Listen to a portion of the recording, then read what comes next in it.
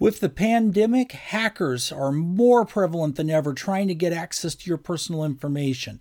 The type of information they're after has changed a little bit, and your driver's license number is a big deal.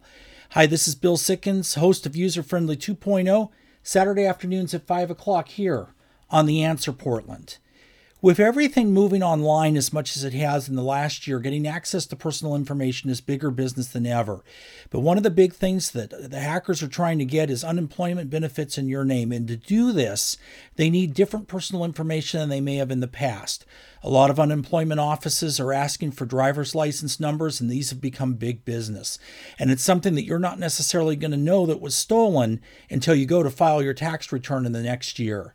Geico has admitted to a hack, and previously Metromile, the insurance startup from California, also had some information stolen. For more information on this, check out our show Saturday afternoons at 5 o'clock here on The Answer Portland.